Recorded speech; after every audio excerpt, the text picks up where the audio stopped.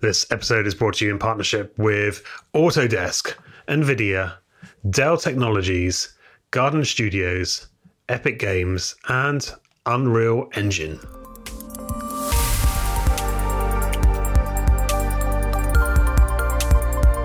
Hello and welcome back to Future of Film Podcast. My name is Alex Stoltz, and as regular listeners will know, this is a show where we share insights and strategies from the pioneers, the trailblazers and disruptors who are shaping film's future.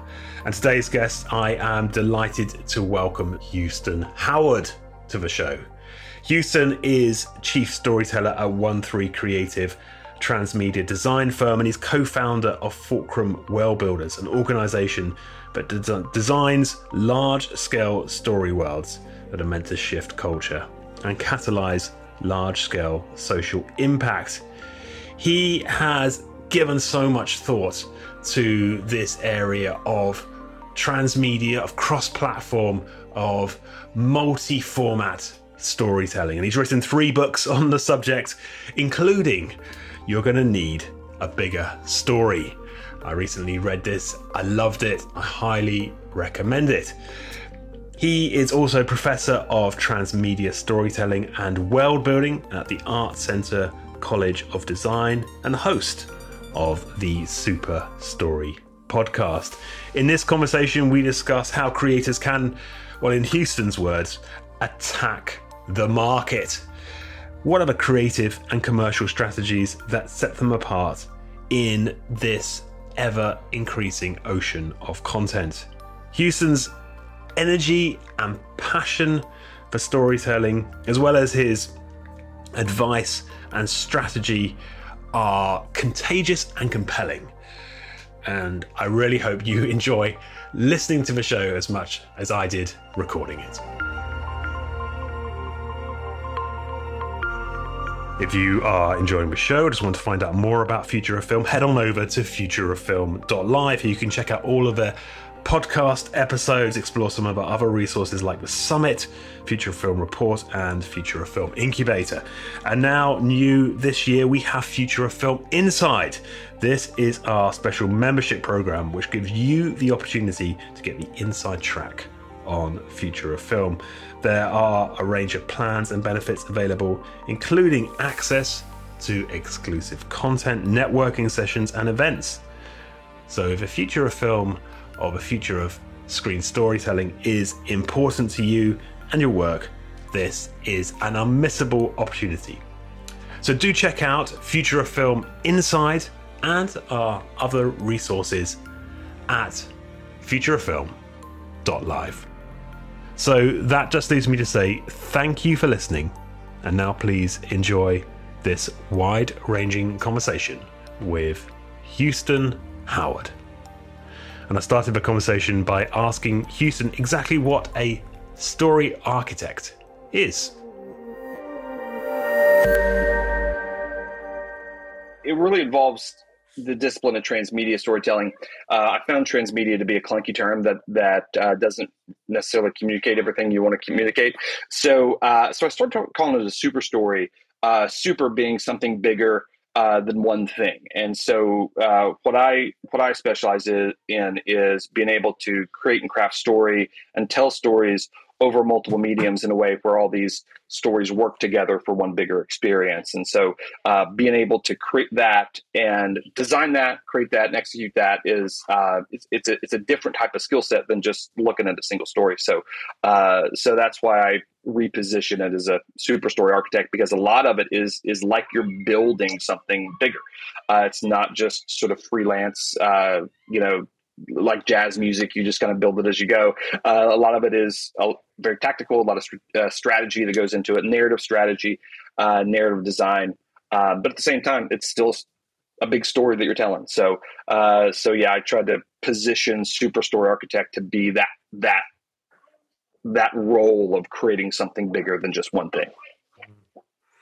I think it's a great way of framing it. Because you think about architecture, you think about the foundations, you think about the design, and that does seem like, in your book, it really does take people through that step-by-step process, doesn't it? In terms of, this is where you need to, these are the foundations you need to start with, and then this is how you kind of you build it out. Sure. Why do you think, why are you passionate about this, I suppose, and why do you think why is it important today? So I'm a fan of big IP, and I grew up a child of the late '80s and '90s, and so I grew up on Star Wars and Lord of the Rings and Teenage Mutant Ninja Turtles and GI Joe and He-Man, and so all those seminal those '80s and '90s IP, and so and today big fan of Game of Thrones and big stuff like that, like really big fan of what Marvel's doing, and so generally I'm a fan of that type of storytelling and that type of stuff. And what's interesting, still a big Star Wars fan, when it goes to the architect thing, George Lucas, as a kid, never necessarily wanted to be a filmmaker. He always wanted to be an architect. That was actually his first passion was being an architect. And he kind of fell into filmmaking in college because he had a mind for editing and he understood sort of how to piece it together. But really his first passion was architecture. And then every summer while he was a kid, he would work at his dad's toy store. So finally, when he went into filmmaking, he went into filmmaking with the mind of an architect and a really good idea of how to sell toys. And all of a sudden, innovated the industry in a million different ways. And so I like that approach to I like that architectural approach to entertainment because it really forces you to think a little bit differently about what you're doing and why you're doing it.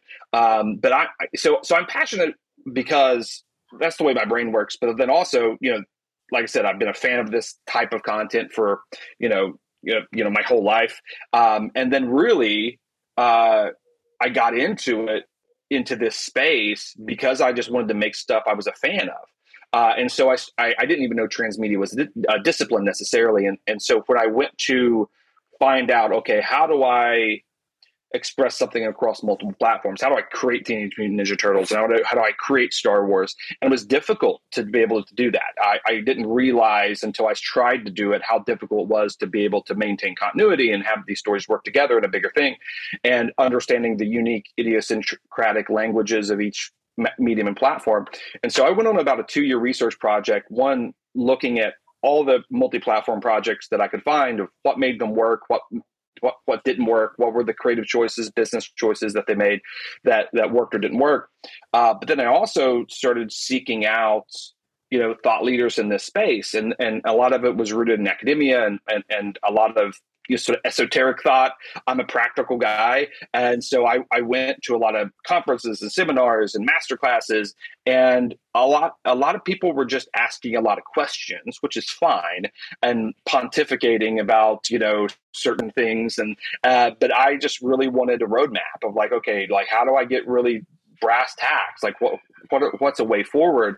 And there wasn't a lot of that for me at that time. And this was, several, years ago when you started seeing a lot of innovation around the Matrix and, a lot of people using a lot of different platforms in a lot of really cool ways. Blair Witch Project doing some early innovation, with how to blur the lines between film and web content and things like that. And so after I went on my research project, I started to kind of pull out principles and patterns of the projects that did it really well. And I started pulling out principles and patterns of the ones that didn't do it well. And that led me to writing my first book, Make Your Story Really Stinking Big, that I published through Michael Weesey, which was basically like, hey, the top 20 multi-platform projects that we all know all did these 8 things. And so being the genius that I am, I decided I will always do those 8 things. And the worst projects that didn't work did these 10 things. And so I'm going to avoid those 10 things. And I put it all together in a book and published my first book that way. And so that really led me to not just creating my own stuff, but working with other creators on how to now navigate the ideation process, the world building process, the tactical strategy of how to get these things to work together, because there's a lot of nuance and a lot of small things that can really super fuel a project, and there's a lot of mistakes that you can make that can really hurt a project. One of the first things I worked on was Monster High with Mattel, and they had a multi-platform project with books and video games and cartoons and a web series, and they weren't getting migration of the audience. So fans of the book weren't watching the cartoon, and fans of the cartoon weren't reading the books, and they really couldn't understand why. And then you dug into the creative and you figured out there were continuity issues. In the book, this one thing was this one way, but then in the cartoon, it was completely different, and the Lego blocks didn't fit together. And whenever you have Lego blocks that don't fit together, the structure you're trying to build just falls over. And so it's this really interesting intersection of sort of tactical narrative design, but also like really sort of Tolkien-esque world building that goes into a lot of this stuff.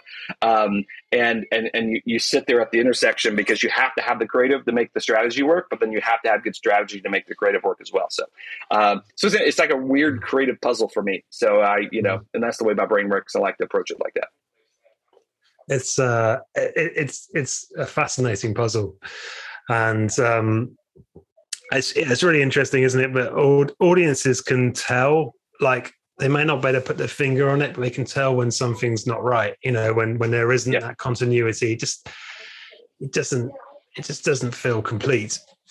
Yeah, it's huge, especially in today's, and it's widely important in today's era of Twitter and subreddit threads. If you don't get you go back to the 90s, and you would screw up continuity, people would gripe to their friends about it at the mall. But now, all of a sudden, by the end of the episode, there's, 10,000 comments on Twitter, ripping your stuff apart because all of a sudden they're picking out continuity errors. I mean, you're starting to see this now, even in, with Star Wars and the Obi-Wan Kenobi show. Yeah, I think the Obi-Wan Kenobi show has been great so far. But still, there are thousands of people that are just like have it under the microscope, trying to pick out every little thing that doesn't completely match up to except the 70s film and thing like that. And it's audiences are more sophisticated and more weaponized in a way than they've ever been before, and they trade on finding the stuff that doesn't work. And so you have to be you have to step up your game as a storyteller to make sure those Lego blocks fit, because if they don't, not only will you suffer narratively, but I think you also suffer in the court of public opinion, because you're going to see a subreddit thread just kind of tearing your stuff apart, and that's obviously not fun for anybody. So, yeah. So about I understand that sort of the passion, and it's incredibly exciting. But what about the market? I mean, how does Sure. in your book, to quote from your book, it says what this means in the entertainment marketplace. The entertainment marketplace is especially primed for those storytellers who understand the power and viability of not just a great story, but a great story world. Sure. What is it? What is it? Why is the entertainment marketplace particularly looking for those kind of stories or projects rather now? Sure. So it's for one big reason, and it's a big clunky word called commoditization. And so right now, for the first time in human history, the entertainment market is commoditized. What's called being commoditized. And so what that means is there's an oversaturation and a hyper competition in the space. And so what happens when a certain type of product or thing is launched in the market? There is a time when something new is invented when a lot of people can't duplicate it because technology hasn't been democratized or whatever. There's just not a lot of competition, and that's awesome. When it gets to a point where technology is democratized to where everybody can make that same thing, then there's a zillion knockoffs of that same thing, which leads you into commoditization. So commoditization is where there's oversaturation, hyper competition. You're no longer unique. There's just a million versions of you, and you have to figure out how to stand out. Throughout human history, entertainment has never really been commoditized because primarily because technology has never been democratized to where people didn't have the tools to create movies. They didn't have the tools to create and release their own music. They didn't have the tools to create and distribute their own comic books. They couldn't self-publish their own novels. They couldn't do any of that stuff.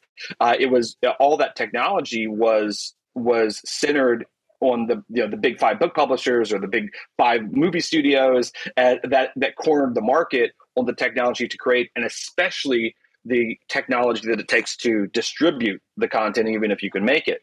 And so there was always a limited amount of entertainment content in the market. Again, growing up in the 90s, there was stuff, right? There were movies and there were video games and there were books, but not as much as what we have now. I mean, if you think about in the video game sector, there were probably 100 Nintendo games I could play as a kid. That was it, right? Like that was, now there's like, 100,000 new video games released every month across mobile to all the way up to console games. It's absolutely crazy. And so if you look at the amount of film and television content, video game content, books that are published, comic books that are being released, there's this giant flood, a tsunami of entertainment that's hitting the market every single day, and it's never happened before in human history. It's because the miracle of the internet and the fact that camera phones are so great now. The fact that you can record your own album in the comfort of your own home with whatever you have in your book bag. The fact that your laptops are these incredible machines that can do about anything that we want. So we all have access to this now, which means we can publish our own books. We can make and distribute our own comic books. We can create our own digital content, our short films, our feature films. We can put stuff up on Amazon Prime if we want to ourselves without an agent, things like that. Like we don't have to have distribution deals for stuff. And all of a sudden, in an era where everybody can make stuff, everybody is making stuff. And so now we have ultimate hyper competition in the marketplace. So what that means is we now need a different strategy to compete, because if you look at all the other industries in life, whenever an industry becomes commoditized, the companies that navigate that industry shift their strategy. And so if you look at something like computers or cell phones are commoditized, computers are commoditized. The companies that are succeeding are shifting their strategy of how to best compete in a commoditized market, which is a completely different strategy. If you're not in a commoditized market, you don't have to do a lot of this stuff. But if you're in a commoditized market, you have to now think differently than ever before. And so a lot of what I do is I look at how Apple competes in the computer industry and the phone market, and how people compete in the potato chip industry and the retail t-shirt industry, anything that becomes commoditized. How do entrepreneurs find their way through? And when I started to do that, I realized, wait a minute, they're using such a different strategy than entertainment producers typically use. And if we can start to port the wisdom of an entrepreneurial brand into the entertainment space, it really starts to take a different form, which is this form of this diversified transmedia model, which is super cool and really interesting. And so I think, right now, it's not even just a luxury. Like when I kind of got started in this, it was still kind of like, it would be cool to make something like The Matrix, or it'd be cool to make something like Star Wars. Now, because we have our streaming wars and all this stuff that's hitting the market, now I think it's more of a necessity. You got to figure out how to survive in a commoditized marketplace, which means you have to start thinking diversification and synergy between the products and all these different things in order to just stand out. Somebody mentioned to me not too long ago, they said, releasing a movie in today's market is like being a needle in a haystack. And I actually don't agree with that. I think releasing a movie in today's market is like being a needle in a needle stack. Because if you're a needle in a haystack, at least you're unique. But if you release a horror movie in today's market, like, guess what? There's 1,000 horror movies that are all being released in the same month as you in some platform all around the world that's vying for the attention of the audience. And all of a sudden, you're no longer unique at all. And it's a bigger problem. And it's now, not to say that you shouldn't make your horror movie. You need to make your horror movie because that's what's in your heart to make. But now we got to figure out a different way forward in order to compete. I had a lemonade stand when I was a kid, right? I don't know if anybody had a lemonade stand. I did a lemonade stand as a kid, and I was the only lemonade stand in my neighborhood. And so all of a sudden, like, I had the neighborhood on lockdown for anybody that wanted lemonade, right? But just imagine if I walked out one day and there was 2 other lemonade stands in the neighborhood. Like, okay, I can probably out compete and out lemonade 2 other kids, right? I'll make mine a little bit sweeter, drop my price from 50 cents to a quarter. Like, I could figure out how to compete against 2 others. But then I walk out another day and there's 100 lemonade stands in my neighborhood. Then I walk out the next day and there's 10,000 lemonade stands just in my neighborhood. Now, at that point, you have to realize I can't approach my lemonade business in the same way. Like, I have to now pivot my thinking. I want to make lemonade because it's in my heart to make lemonade. So I'm not trying to tell anybody not to make lemonade. I'm saying the way you approach your lemonade business has to be completely different. Else you're going to be swallowed up by the other lemonade stands. And that's the thing that I think, that mentality of shifting from I'm the only lemonade stand in town to now I got to compete in the commoditized lemonade market. That mentality shift is what creators really have to do in order to, I think, better compete in the commoditized landscape. It's a really long way to answer your question, but that's, I think it's just a necessity to figure out that thinking. Yeah. It's a great answer, and I love the needle in the needle stack. Yes. That's brilliant. It feels like a shift from storyteller to storyteller stroke entrepreneur. Is that kind of Sure. Yeah, absolutely. And my brother's a chef, right? And he loves the art, the culinary art of making food. But when he went to go start his own restaurant, he quickly realized that in order to be the owner of a restaurant, an entrepreneur of a restaurant, you now have to have other responsibilities and you have to think about other things. So like he told me, he said, Houston, I have to talk to cash register people because there's all these different cash registers do different things. I don't want to listen. I don't want to think about cash registers. I don't want to think about having to order all the stuff and the different front of house stuff. And now I have to figure out how to pay the electric bill. There's all these other things that he had to figure out just to be able to launch the restaurant. And he was like, all I want to do is cook food. And I was like, well, that's great. If all you want to do is cook food, then you can be a chef of somebody else's restaurant. And that's fine. There's no judgment against that. Like that's normal. There's so many people do that. But if you want to do your own thing and have your own restaurant, that necessarily requires you to now broaden the scope of your thinking to incorporate some other skills and to diversify your own skill set and to be that chef / entrepreneur. And I think the same thing is with storytellers is you have, if you want to write on assignment other people's movies, and if you want to be a ghostwriter for other people's books or an editor, or if you want to work on other people's movies as a crew member, things like that, that's awesome. That's no problem at all. Like there's no judgment against that. But for me, I want to create my own stuff and tell my own stories that are in my own heart, that's in my own heart. And in order to do that, you have to have a different thinking. I know so many writers here in Hollywood that they're staffed on other people's shows, and it's awesome to have staff jobs, but they're secretly kind of sad, which is a super first world problem. They're secretly kind of sad because they have scripts that they want to sell, that they have in their heart, that they have in their mind. And ultimately, you could be working on someone else's show, but if you have stuff that's in your heart that you want to be a creator, an actual original creator, working on other people's stuff will never be as satisfying. And if you're one of those people that needs to tell their own stories in order to be satisfied, you have to adopt that storyteller / entrepreneur mindset in order to compete in a commoditized market.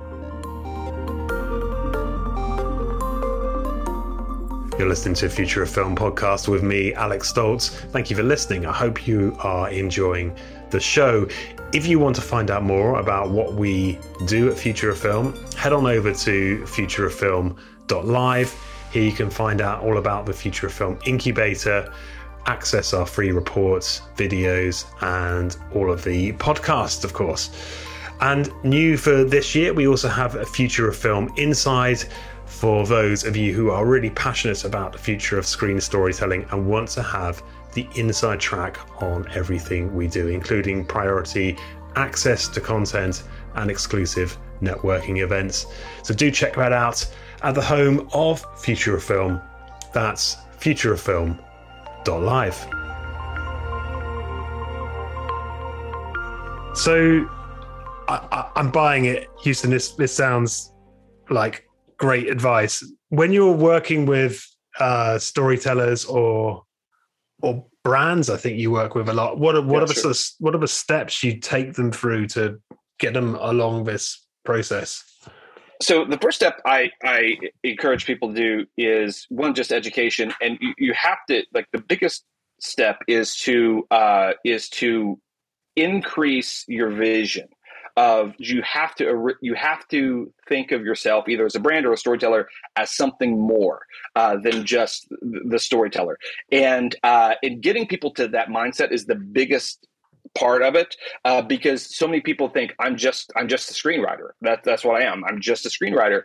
And so what I typically do when I'm working with creators, especially independent creators, is I initially try to mine their own talents. I think that's the first step, is trying to figure out what else they're good at and what else do you do, because regular people are good at multiple things. And I know, like, the industry and life tries to put us in a box, but more people are most people are polymaths in some way, to where they're screenwriters, but then they also can do a couple different things, right? They're screenwriters that also can create a website, and there are screenwriters that also can write short stories and prose, right? I was talking to a filmmaker about this in New York City, and I said, what else are you good at? And she said, well, I am a poet and I also paint, like fine art paintings, right? And I said, awesome. Let's start there. That's step one. Let's just start with your own talents before we have to learn new things and learn new skills. Let's just start there. So every movie you ever make for the rest of your life, you need to create a pop-up art exhibit of original paintings that you create that extend the story of your movie. Maybe it answers an unanswered question. It tells more about a character's backstory, something that connects it to the movie. And you launch that pop-up art exhibit ahead of the release of your movie. But then you also do a book of poetry that you could self-publish on Amazon, and that poetry also extends the story of your movie and also connects back in to your painting. And all of a sudden, you've created a little bit of an ecosystem of content.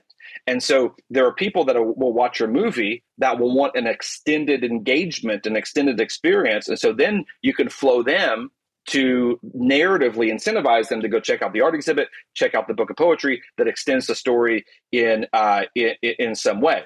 But then there's also people that have never heard about your movie before because of the commoditized film market that may stumble upon your art exhibit, or maybe they're just art fans that don't watch a lot of movies. They find the art. That art becomes an entry point to then lead them back to the film, to lead them to the poetry. And there's some people that won't find the art or the movie, but then find the poetry on Amazon, and all of a sudden they're incentivized to check out the art and the film. And you've created that little ecosystem of content. And guess what? Here's the cool thing: is not only is the film industry commoditized with content, the filmmaker industry is commoditized with people. And so how many independent filmmakers are in New York City? Thousands and thousands, right? How many independent filmmakers do fine art and books of poetry for every single movie release? None. Or actually one now, right? And so all of a sudden, she will have separated herself from the filmmaker community and starts to now stand out as the needle in the haystack, right? Rather than the needle in the needle stack, which I think it's better to be a needle in a haystack. I was talking to another a video game developer that had the same conversation with him. I said, "What are you good at?" Because he makes mobile games in Europe and indie mobile games. He says, "I can make websites because that's his day job. He makes websites, and I'm a music producer.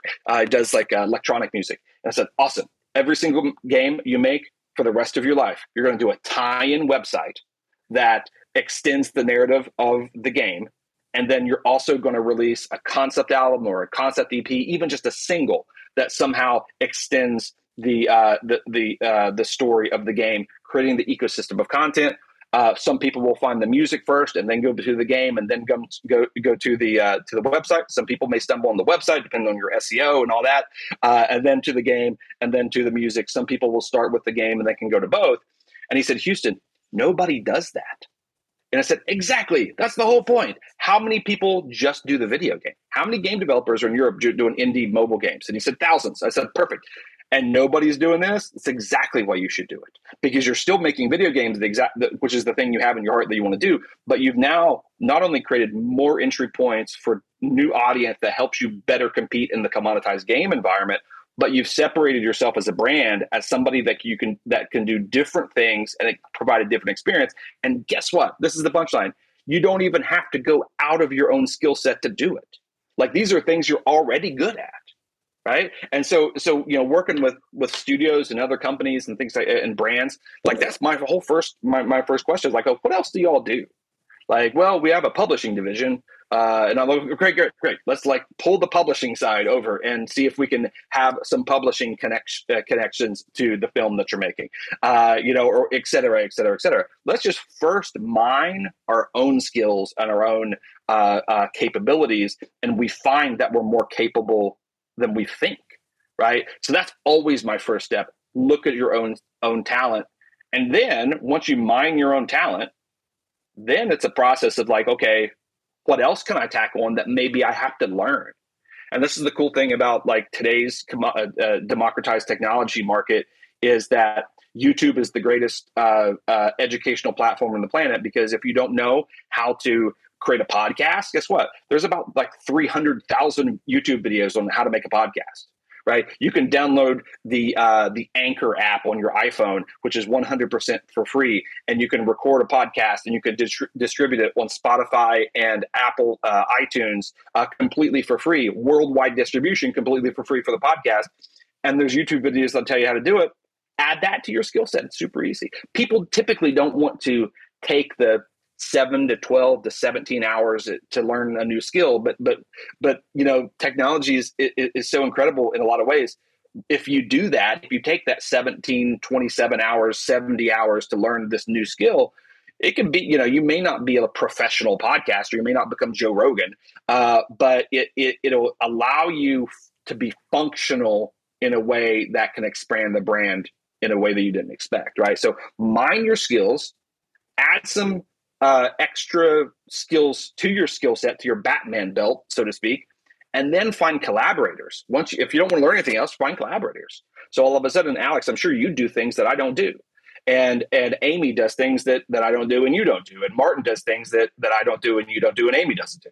And all of a sudden, if we all come together, we become the Avengers of whatever project that we're working on. And I can say, Martin, you do this, and Amy do this, and Alex do this, and I'll do these things. And all of a sudden, we now have a little diversified brand that better helps us compete in the commoditized market, and we don't have to have a Star Wars sized budget to do it, right? And so I think it's a really exciting time. Now, it requires you to, talk to people and network and collaborate with people, but like all of y'all are hungry to break in. There's so many people that are hungry to break in. If you find 3 or 4 or 5 people that you trust, man, figure out how to, especially cross-platform collaboration.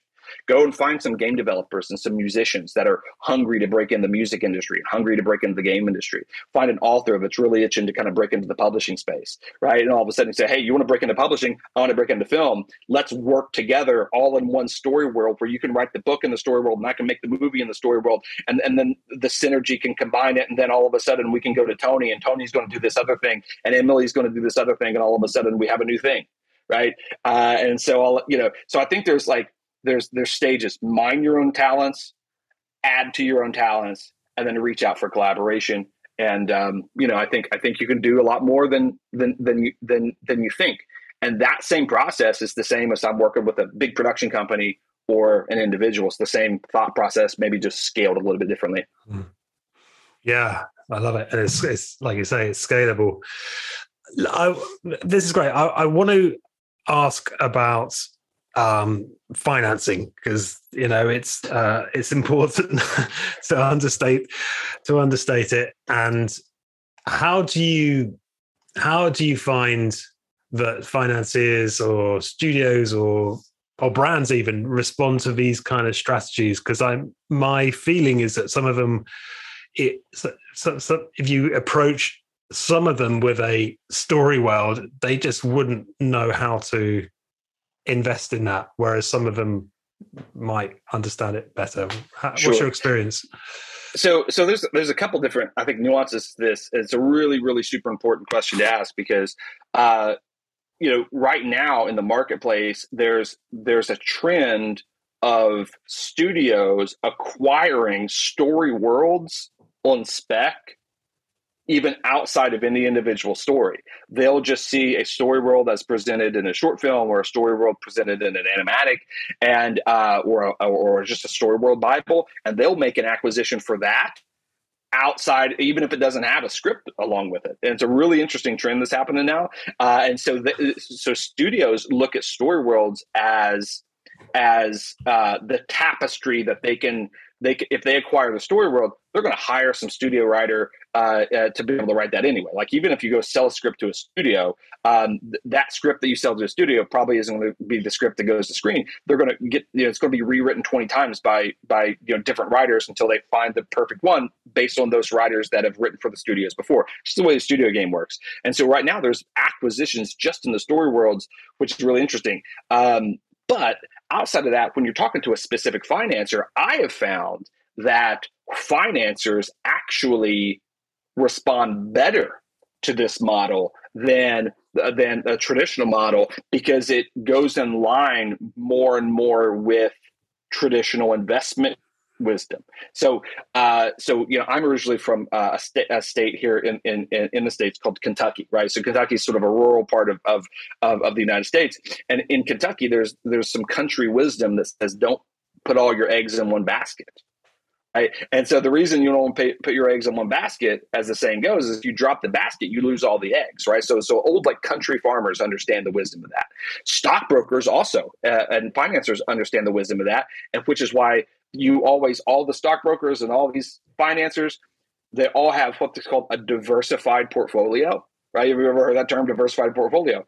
And so the reason you have a diversified portfolio is because you don't want to put all your money into one stock. You put all your money into one stock, all of a sudden, that money is more at risk than it would be if you diversified the portfolio and has some money in tech and some money in oil, natural gas, and some in, precious metals, and et cetera, et cetera. Like, if I just said, hey, Alex, I'm going to take, if you're my financial advisor, and I would say, I'm going to take all my retirement and my whole nest egg and everything that I own, and I'm going to put all of it into Zoom.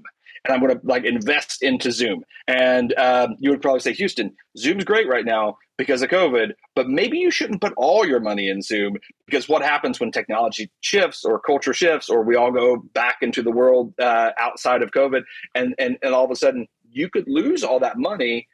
It's too risky, right? That's the way normal financiers think. So all of a sudden, when you go to a financer and say, hey, I have one movie and I want you to take $10 million, and I want you to invest it in my one movie, you're asking that financer, necessarily asking that financer to take 10,000 eggs and put them into one basket. And all of a sudden, if the movie works, great, mazel tov, that's amazing.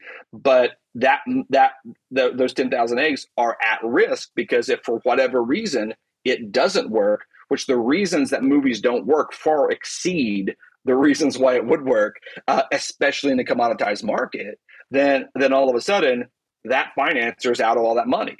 And so to be able to go to, I had a financer tell me specifically, he said, Houston, never bring me one project. He said, always bring me 10 projects. He said, because if you bring me 10 projects, I know out of the 10 projects that 4 of them are going to lose money. 3 of them maybe will break even. And then hopefully 3 of them will overperform in a way that subsidizes the losses of the rest.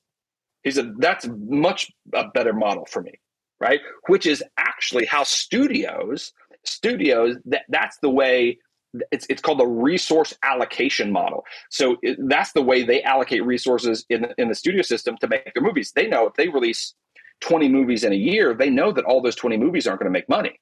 They know that 12 of them are all going to lose money. 4 of them are going to break even, and they just hope that 4 overperform to subsidize the loss of the rest. So that's the way the studios think already. That's the way financiers think already, because they want that diversified portfolio. And all of a sudden, the reason independent creators don't have as much success finding financing for their films is because they're operating in models that traditional financiers and studios don't operate in.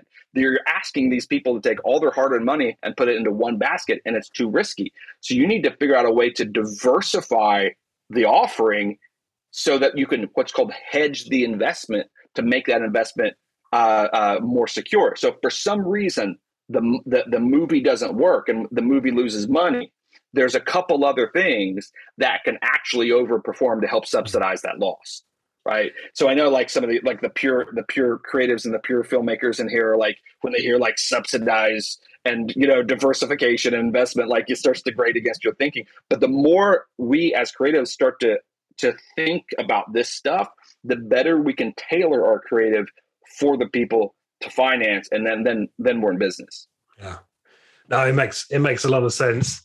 But when a financier makes that investment, what are they investing in? Are they investing in the IP? Is it more like a business investment rather than a single project? Yeah, of course. Yeah. So if I want, it depends. I mean, honestly, it depends on the investor. But but under this paradigm, typically, part of that value proposition to the investor is if you invest into the brand. If you invest into the IP, and IP is the same as brand. So, brand is sort of the business version of IP. So if you invest in the IP or the brand, you're now investing in the profits of everything. And so if the podcast pops off, and if the YouTube channel pops off, if the movie works, if the book sells, you're now participating in the revenue of all that. And so then it becomes, it's like I want you to invest into my coffee shop. And when I find an investment to launch a coffee shop, that investor participates in the revenue of the coffee, of the tea, of the scones, of the, whatever the t-shirts that we sell, any of the diversified product lines that we offer within that brand, the investor participates in, and that's normal. And so structuring the venture that way, I think is wise, but you have to have the strategy to do it. Here's the thing. If you don't understand the strategy of it, then it just seems like you want a lot of money to do a lot of stuff, which will never work with an investor. It has to be very tactical and say, okay, here's the 7 things that we want to do. For the first 2 years, we're going to release these 3 things. And then these 3 things are going to be in the market for 2 years. And we're really going to mine those things. We want to get to this certain benchmark of a community of audience. And then once we hit this benchmark, then we're going to release the next 2 things and mine those for another 1.5 years or 2 years. And then long term, if everything goes well, then we want to release these 3 other things that are a little bit bigger, a little bit more ambitious, but we're only going to do those later. And then tactically, here's how all these things work together, and this one is going to be targeting a different fan base, and this is going to be targeting a different fan base, and narratively how these things work together. And if you understand the strategy behind it all, then it becomes more palatable for the financer. It's now a systems approach to IP than just, I want a bunch of money to do a bunch of stuff and tell a bunch of stories, because that's typically how it can come across if you don't understand the strategy. Yeah. Amazing. And just this has been fascinating. Just one final question, and take it any way you like, Houston. What would be your advice to an emerging storyteller? What would be the first couple of steps they should take in this area? Sure. I think looking at projects that have diversified and scaled in a really interesting way. Things like Video Palace, actually the creators of Blair Witch Project started as a podcast and then moved into publishing, and now we're on the way to a feature film. Exploding Kittens is a game that launched as a board game, and then is now going to have their own cartoon series. And so how do I just attack the market in a small way?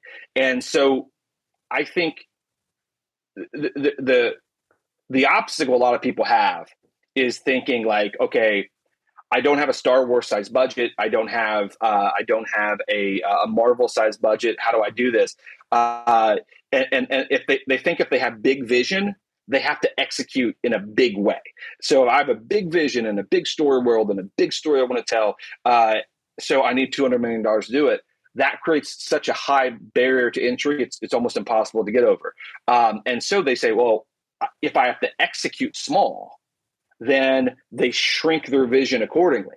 Say, okay, well, I can only do a short film right now, or I can only, do this, or I could just self-publish my own book and that's all I can do. And so they shrink the size of their vision. I think the sweet spot is to have big vision. Think like big, everything doesn't have to be Star Wars and everything doesn't have to be Marvel. You don't have to have zombies. Like, there's a more nuanced conversation that we could have at a later date about like this model works for zombies and superheroes and, space operas, but it also works for workplace dramas. I don't know if anybody watched Severance on Apple TV. Severance is an awesome concept that uses the same world building techniques as Marvel and Tolkien and C.S. Lewis. It's just scaled and kind of positioned a little different, but the DNA is the same. But I think if you have big vision and then small execution, that's the sweet spot to attack the market. And so you have a big idea and then say, okay, how do I have this big idea? And just start to seed that big idea in the form of a podcast and short stories on Wattpad and cartoons on Webtoon. And I'm going to make all those things work together, and I'm going to just hustle it and grind it out to build the audience that I want to make. And so then I have 10,000 people that love this brand, and then maybe I could, crowdfund a web series. And then once I have that web series, I can build more audience. And then maybe 2 years, I can get to the point where I have enough pre-awareness in the market that I can then sell the script to a studio, right? But it's big vision and small execution, I think, is the mentality that we have to have, because if you execute well in a small way with big vision, when you go to scale upwards, because the vision is big, it will more organically scale than if you have small vision and small execution. If you try to go scale that bigger, it's going to feel engineered. It's not going to grow right? So you have to give it room to grow with that initial big vision, but really focus on that small execution to establish that brand, establish the audience, attack the market, and stay on offense, right? Just like I think too many people hold their ideas back, and I think in a democratized technological market with so many distribution platforms, that you have to get aggressive with this stuff, and you have to own the brand and build community and build your own audience, and don't be precious about I don't want to go on TikTok because I don't want to do it. No, that's just not my brand. I'm not a TikTok brand. There's a lot of organic growth on TikTok. Doesn't mean you have to do stupid dances with 13-year-olds, but there's an opportunity on TikTok if you figure out how to contextualize your story into a TikTok extension. All of a sudden, there may be an interesting opportunity to get 20,000 fans from TikTok to go listen to your podcast, right? So don't be precious about certain things. And, I know the filmmaker community, is concerned about that, but if you have a big vision with small execution and hit it right, it can then organically scale. That would be my big advice. Amazing, Houston. Thank you so much for joining us on the Future of Film podcast. Thank you for having me. Looking forward to second round sometime.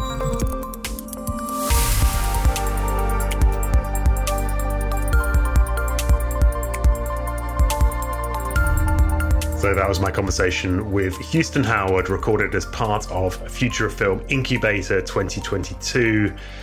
I hope you enjoyed that discussion. And if you want to find out more about Houston or any of our guests on the show, head on over to futureoffilm.live. So that just leaves me to say thank you for listening, and I look forward to welcoming you back on the podcast very soon.